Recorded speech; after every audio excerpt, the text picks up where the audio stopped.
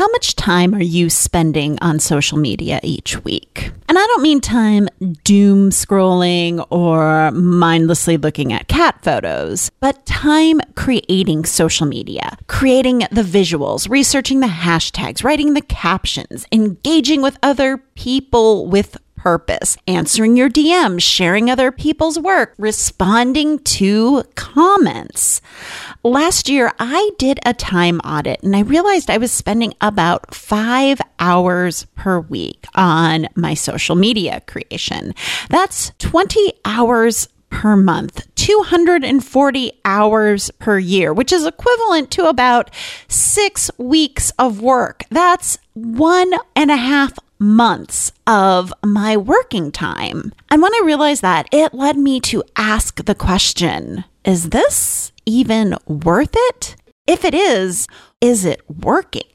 What else could I be doing with that time? And that's what we're diving in on this week's episode of the podcast. So let's do it.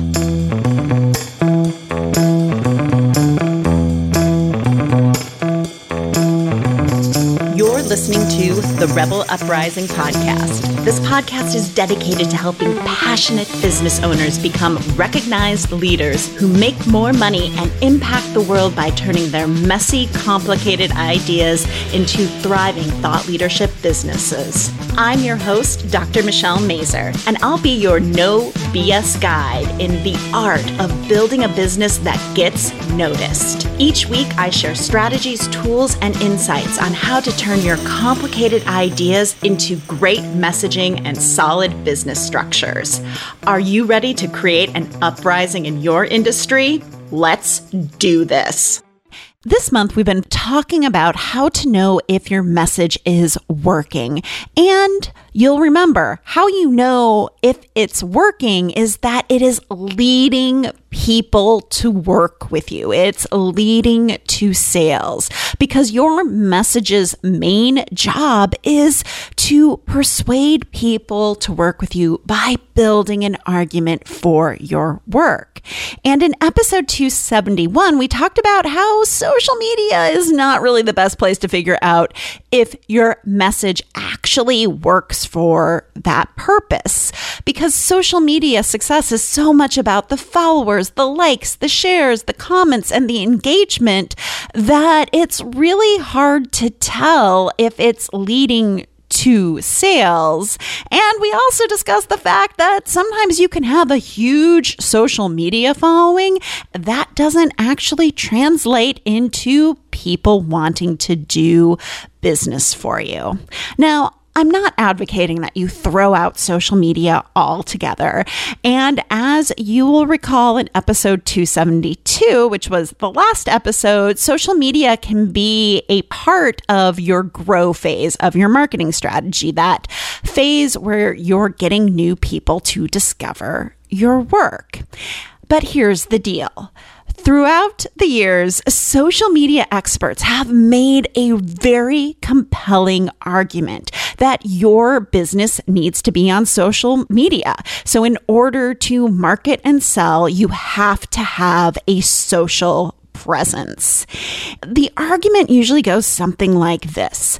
There are 1.38 billion active users on Instagram. Your people are definitely there. So all you need to do is learn how to sell on social media and boom, you'll be in the money.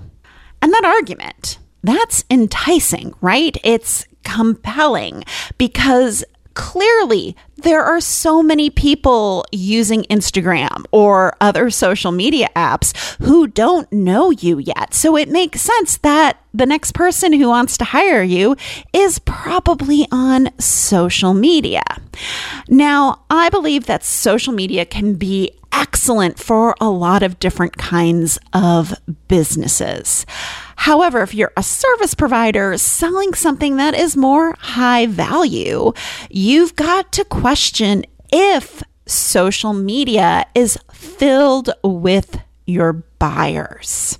And that's what I want you to question with this argument. You might be thinking, yeah, all of my clients are on social media, but Are they on social media because they are looking for your services, or are they on social media for a different purpose? So in my business, my clients are on social media, but they're there to sell their own services. They aren't necessarily looking to buy stuff. Sure, they might be looking at cat photos, dog photos, wombat photos, or maybe that's just me with the wombats. But they're not there looking for their next coach. Once again, in my life, I love looking at jewelry and cat toys on social media, on Instagram, but I'm not really there looking for a business coach or business services. That's not the place I go to when I'm in the market to buy. So here's the action I want you to take. Ask your clients, what are they doing on social media? Are they looking to buy something, looking to learn something, or are they doing something else altogether? Because that social media is great for your business argument falls apart when your people aren't there to actually buy. They're there for other reasons. So now that we've kind of looked at this compelling argument, it's time to ask yourself the next question. How much time are you spending on social media? And once again, this is in the actively creating content, engaging, getting your message out there. And you don't have to do an official time audit. I've done those time audits before. They can be a little tasky, but you can make an educated guess. I was gutted when I saw 6 weeks of my working year, which I only work 48 weeks. So 6 out of 48, that's almost 13% of my year was dedicated to social media. The reason this just kind of depressed me a bit is I was reading a book called What Tech Calls Thinking by Adrian Daub. And in it, he argues it is the person who makes the platform who becomes a billionaire. The person who provides the content, be it reviews on Yelp, the self-published books on Amazon, your own car, and waking hours through Uber, is a rube, distracted by a glittering but pointless object. I'm like, wow. Social media is really setting us up to be the rubes because it is not there. Social media is not there to promote your business, my friends. Social media is there for you to create content for the platform to make more money. So we get into this cycle of constant creation to feed the algorithm, and hopefully the algorithm shines on us and gives us new followers and grows our brand, but it's not there for us to build a business around. And I don't want to be working hard for Mark Zuckerberg. I want to be creating content that leads people to the work I do. The fact for me was when I looked at the hours and I looked at the division of labor between the social media companies and its users, the fact was that social media really wasn't working all that well for my business because most of my clients find me because of the 3-Word Rebellion book. They get recommended by a friend or a coach, or they see an ad for it on Amazon, and that leads them to buying the book and to working with me, or they hear me on another person's podcast and start listening to my podcast. I very rarely get clients who first discovered me on social media and then ended up working with me. There was always another discovery mechanism in place. And social media wasn't even really growing my list. So what if I spend less time on it? I'm not arguing that you abandon social media altogether. I'm arguing that maybe you do less. Because what could you create if you cut the time you spent on social media and creating for social media in half? When your message works, when it's leading people to your business, to working with you, you get to create marketing assets. And this should be a big huzzah and a sigh of relief, because marketing assets are something you build once and refine over time, but those assets work for you in leading people to sales.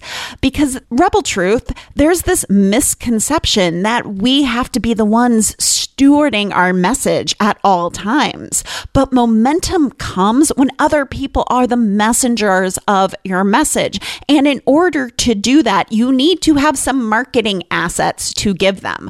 Whether it's a book, a podcast, pillar blog post contents, a signature talk or webinar, a new lead magnet, a quiz, it doesn't really matter what the marketing asset is, but you get to decide what you could create. If you spent half the time on social media and instead really worked on dialing in that message and then creating assets that other people can share and promote for you. So don't fall into the trap of one and done. You create something once, you put it out there, and you never think about it again. Create assets that you can promote over time. Here's another little piece of Rebel Truth for you. All of those social media posts that you've been creating that have been putting money in Zuck's pocket all these years, they can actually be assets for your business if you repurpose them. Last summer, I took Kelly Deal's Feminist Social Media course, and it's all about creating a system. And I have a lot of content so that I can automate and repurpose and reuse my social media. Sure, I'm still going to show up and interact, but I'm cutting down on the content creation, which for me is probably where I spend the vast majority of my time. My challenge to you after listening to this episode is to stop treating your content, your creations, as disposable. Social media has trained us to do this, trained us to post something once and then forget about it. But let's not do that. Cherish those creations. Figure out how they can do some of the heavy lifting of getting your work out into the world. Get those marketing assets in the hands of other people so that they can talk about it and help you spread your message. Because the bottom line is we can't do this alone. We need each other to make the impact that we most want to make in the world with our work. Thank you for listening all the way to the end of the show. Your support means the world to me. Did you know the Rebel Uprising podcast has a quiz that can help you pinpoint the #1 way to build an audience of superfans while staying true to your unique personality? We do, and it's called What's Your Rebel Roadmap to Exponential Impact and Influence? And you can take it at therebelquiz.com. If you're loving the podcast, do us a favor, rate and leave us a quick 5-star review wherever you listen to your podcasts. It helps more people like you find the show. Until next week, remember, your ideas matter. And now get back out there and cause an uprising in your industry. You got this.